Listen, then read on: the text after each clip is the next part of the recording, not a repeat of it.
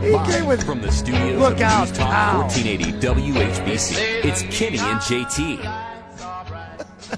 That is his gift to us every time he calls a Cavaliers game on the radio on WHBC. Follows it like this. Look out, pal. I'm going to stiff you at the interview at Media Day. Oh, don't go there. What? Come on now. I saw him later on. I saw him What? later. I snuck into the little reception they had for us afterwards, and I saw him there. Oh, Kenny, he's talking to the dance team. He is He is like Vigo. The good-looking one. Oh, Tim Alcorn, the radio voice of the Cavaliers, joining us right now. I didn't say that, Tim. That was JT who threw you under the bus. Hi, Tim. Wow, you get your shot in right out of the chute, man. Well, you know what, now. Tim? So much for the best pick-and-roll combo. That's right. It was either throw you under the bus. Now I got to call a flop. Timmy. I got to call a flop on you, Jake. Flop. I got news for you. It was either talk about that or your Buffalo Bills. Your choice. Oh, let's talk about Media Day and how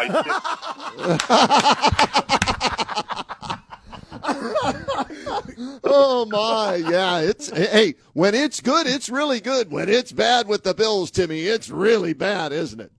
Yeah. I mean, that was just a putrid performance over there on Sunday, and we'll see if they bounce back. But, boy, two tough injuries, especially to Matt Milano. Losing him for the year, that hurt. Nice linebacker. Hey, Tim, before we get started, we're going to break down the Cavaliers and get caught up. Just your thoughts about Tito real quick, because we know you're a big baseball guy. We used to hang out with you when we would go to spring training with the Indians, now Guardians. Tito, what's it mean to you? Oh, man. Yeah, we could do a whole interview about Tito and just the respect that everybody has for him and the love that we have for him. Just an incredible manager, number one. But the way that he handled the clubhouse and the players and interacted with us and the media, he is going to be an incredibly difficult act to follow. And certainly, as you said, the time that he spent with us out in Goodyear, I mentioned one of the best memories I have of Goodyear is at the end of every press conference when he would look around and say, all the phones are off, all the cameras are off, and then he would just riff on any topic, off the record, of course. None of it ever reached the airwaves of any of the stations that were out there, but and you would just have tears coming down your face with laughter on some of the topics that he would cover. He was just awesome, just great. Yeah. No question about it. All right, Timmy, let's get to the Cavaliers because they are in action tonight. First preseason game of the year. Let's start with Jarrett Allen. He's out tonight and for some time from what I've read online. Timmy, what can you tell us about his injury, and will he be ready for opening day possibly? Well, that's a question that needs to be answered. We don't know that as of right now as far as opening night when we start things off for real in Brooklyn on the 25th, Kenny, but yeah, he's got a bone bruise in his foot, and as JB mentioned during one of his press conferences, it isn't something that just happened in one practice. It's been an ongoing situation. He is with the team here in Atlanta. Now, he is not going to play, and he's not going to play at all during the preseason, but he made the trip, so he's still around the guys. He's still around the practice facility, and hopefully it won't be a long-term thing. But at the outset, they said at least 2 weeks. Which was last week when they announced that, so at least 2 weeks. So he won't play in any of the preseason games, and then he'll be reevaluated at that point. Timmy, the preseason in the NBA, how does it differ from baseball and football? Do we get the starters for a quarter or whatever? I don't know. Yeah, that's a great question, JT. I think we will see the starters for some period tonight. Now, how many minutes that'll be, I'm sure it's not going to be a lot, but it differs from football, definitely, in the fact that they want to get the starters some time and get them a burn, as JB would say. Get them running up and down the floor a little bit, especially when you have new guys like Strus and Niang and even Tristan coming back. And they want to give the young guys a look like Imani Bates. And so you'll see guys integrated into the lineup and on the floor tonight. But, yeah, I mean, it's certainly not going to be a full-bore, all-out type of game, but you want to see these guys in action. Tim Alcorn is our guest, radio voice of your Cleveland Cavaliers. They start with their first preseason game tonight in Atlanta. Tim, what have you seen so far from what you're able to watch at practice? with some of the new guys that were brought in this offseason? Georgie Niang, Max Strus, Imani Bates, the rookie in the second round, and others that they brought in. Yeah, that's a good question, Kenny. It is interesting to be able to watch these guys in practice sessions because their personalities come out a little bit. And George Niang, we'll start there, is just a competitor. He's talking out there. He plays with an edge. He kind of has a chip. But the reason he was brought in is to knock down shots. And he has shown, again, in practice, he can do that. He gets beyond that arc. And he fires away, and more often than not, they're going down. So a terrific addition there. Max Strus, the ultimate competitor. I mean, here's a guy that was undrafted, battled through ACL surgery, and now he's earned his way to a big contract and just works so hard. I think Cavs fans, they saw him in a Miami uniform, of course, but they're going to love watching him play on a night-in, night-out basis. I really like Ty Jerome. It's interesting. I was having a conversation with some folks earlier today about Jerome. I see a little deli in him. He plays with a chip. He's got some grit to him, and I think the backup point guard spot is in good hands with Ty Jerome. Again, he's got a lot of responsibility because with Ricky being out for the foreseeable future, that backup point guard spot is one that's very important, and I like Ty Jerome. And you mentioned Imani Bates, Ken. I'll tell you what, this kid is electric. Now, he's raw. He's very raw. But, man, he's got some moves, and when he explodes to the basket, it can be really an electric type of body movement and energy that he brings to the floor. So these are guys that there's no doubt they're going to contribute, at least Bruce and Niang and Jerome. I would think Bates is probably going to spend most of his time down the street at the Wolfstein Center with the charge. But if he can stick, the Cavs may have gotten a steal at 49. Timmy, two ball-dominant guards in Darius and Donovan. And last year we got set back because Darius Garland got his eye poked out basically in Toronto. And I think that really, if anything else, it hindered the growth of this team.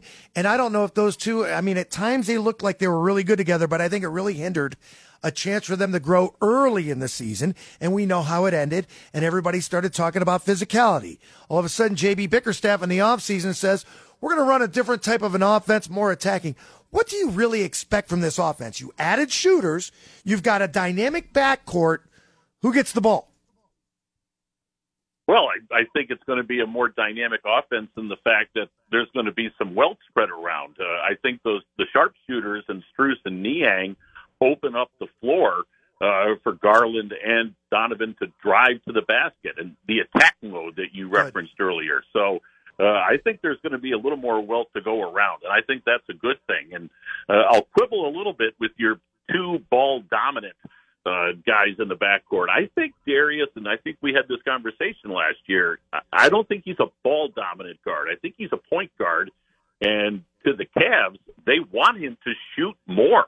They feel as though he looks to distribute almost too often. So the offense this year, I think, is going to be attack the basket, and then you've got the outlet pass to the wing where you've got guys now that can knock down shots. And that's a direct result of the Knicks series. The Knicks just collapsed the defense. They dared the Cavs to hit shots from outside, and the Cavs didn't do that. So you bring in guys like Niang and Strus that can hit that outside shot, and that's going to open space up on the floor for Donovan and DG to take it to the bucket. And now that defense has to make their choice. Do you collapse and allow DG and Donovan to get that pass out to the wing, or do you head to the wing to defend that? And now DG and Donovan have their room to operate, either take it to the rim or then dish to an Evan Mobley, let's say. Tim, I was going through the internet today, perusing a bunch of stuff for the show, and I saw NBA.com had its annual GM survey, right? No names. All the GMs are asked 50 questions, and I don't know if every GM answered them or they answered some of the questions and all of that, right? So I'm looking at this, and it was interesting that a lot of the individual awards did not have Cavalier players mentioned by the general managers, but when it came to the Eastern Conference rankings by these general managers, right, and they do this before the season starts, their rankings were Boston 1, Milwaukee 2, and the Cavaliers 3. Are you surprised that the GMs are thinking of the Cavaliers that high, or do you think, no, that's about right based on what they did last year and what they've added to the team this year? No, it's interesting, Kenny. I was reading that exact same thing on NBA.com, and I'm in full agreement. I think the Cavaliers, again, everybody stays healthy and all that. I think the Cavaliers should be slotted at 3, maybe 4 in the Eastern Conference. I think Boston and Milwaukee, rightly so, with Lillard going to Milwaukee, and, of course, Drew Holiday now up in Boston, and the addition of Porzingis. They're going to be 1 and 2 in most people's eyes. But you look at the Eastern Conference, and it's loaded. I mean, it is going to be a real tough battle in the East this season. But you look at that Eastern Conference, there's no reason why the Cavaliers shouldn't be pegged at 3 or 4. You look at the other teams, the Knicks really stood pat per se. I mean, the only guy they really brought in was Dante DiVincenzo. Miami lost 2 starters. Strus, of course, coming here. The other teams in the mix, Philadelphia, who the heck knows what's going on there with James Harden, plus a first-year head coach.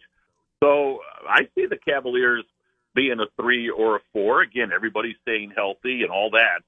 There's no reason why they can't be in that 3rd or 4th spot in the Eastern Conference. We get too carried away talking about the conference, kind of like the way the Guardians did, and forget about the Central Division, because everybody talks about Boston, everybody talks about Milwaukee in the East. We don't know about Philadelphia. Cavaliers might be slotted at 3 there. But in the Central, Tim, the Bulls, Pacers, and Pistons, what, they had no offseason? Well, the Bulls also stayed pretty much the way they were. They didn't really make a big splash. Watch out for Indiana. That's a team that's on the rise. They're a club similar to where the Cavs have been the last couple of years. I just think they're a year behind the Cavs. Okay. But, again, I love the signing of Bruce Brown with Indiana. If you're a Pacer fan, he's going to add some real muscle and some real tough mentality to that basketball team. Detroit's another team, very young, on the rise. If Cade Cunningham can come back to where he was his rookie year, he's a heck of a basketball player. So the other teams in the Central, it's not as though they're being ignored, but I think you look at that Central Division, Milwaukee certainly would be the cream of the crop, and then the Cavaliers right behind them. He was hanging out with Sir Cece, Kenny, and Moondog. Yeah, he blew us off for? Oh, yeah, okay. Eating cookies. They had cookies. Those cookies were fantastic, by the way. You know, I didn't get one. Well, that's because I ate them all. Talking to the dance team, so I didn't get a cookie. Tim Alcorn, our guest, play-by-play voice of your Cleveland Cavaliers. They're underway tonight with Atlanta. And, Timmy, preseason only 4 games, correct? 2 home, 2 away? That's correct. Yep. We'll be home on Thursday night. Orlando comes in, and then 2 more after that. As you gear up for this season with this team, one of the guys that did get some individual love on that NBA.com GM survey was the guy who I think the offense needs to be run through. I don't know if it'll happen, but I think if not run through, he needs to be a bigger focal point of that, and it's Evan Mobley. He was mentioned as a defensive presence and a possible breakout player in the NBA this year. How do you think JB can get him more involved, or do you believe, like me, he needs to be more involved on the offense?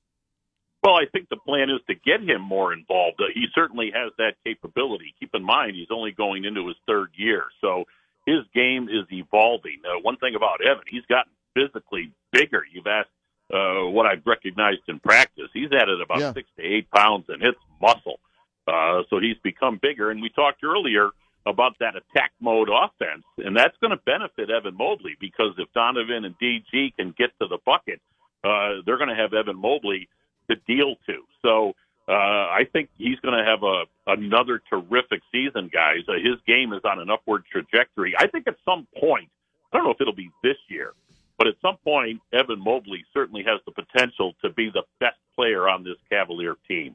He's got elite written all over him. So I would certainly think he's going to be more involved in the offense this year. Absolutely.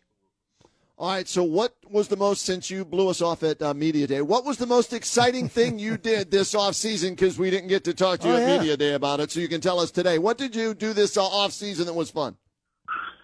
Well, I did go on a cruise But as I was in the middle of the Atlantic Ocean, we got sandwiched between two hurricanes. So we were dodging hurricanes. We had a hurricane in the Gulf, and we had a hurricane in the Atlantic. So we were just kind of riding the middle. It was interesting to watch it on radar where we were as compared to the two big storms that were off to our left and right, respectively. So that was a good thing. It was fun, and obviously we avoided those storms. I don't mean to laugh. It's like if it weren't for bad luck, you had no luck at all. Hey, Timmy, that's better than I thought you were going to say I got COVID, because everybody that I know that went on cruises ended up getting COVID this season. Not that I'm aware of. Of course, I almost got blasted by not one but two hurricanes. But aside from that, it was great. It was fantastic. Hey, now you can add to your resume something if there's a job that opens up at the Weather how Channel, about this? since you were right in the middle of it. Meteorologist Tim Alcorn. Yeah, I was giving reports to Betsy Kling throughout the cruise. Yeah, you would have done better than she did back in 2016, Game 7 of the World Series, Tim Alcorn. Hey, buddy. Kitty. Yeah, Wow. I know. That's another day, another story that we'll tell maybe on the air. If not, we'll discuss it over beers off the air. Hey, Tim, have a great call tonight and all season long. We look forward to chatting with you throughout the Cavaliers year, which we hope this year will be a deep, deep run into the postseason, as well as a great regular season. I think those are the expectations. Guys, always good to chat with you and the folks down in the Canton area on WHBC. Where else would I rather be right here, right now? Attaboy.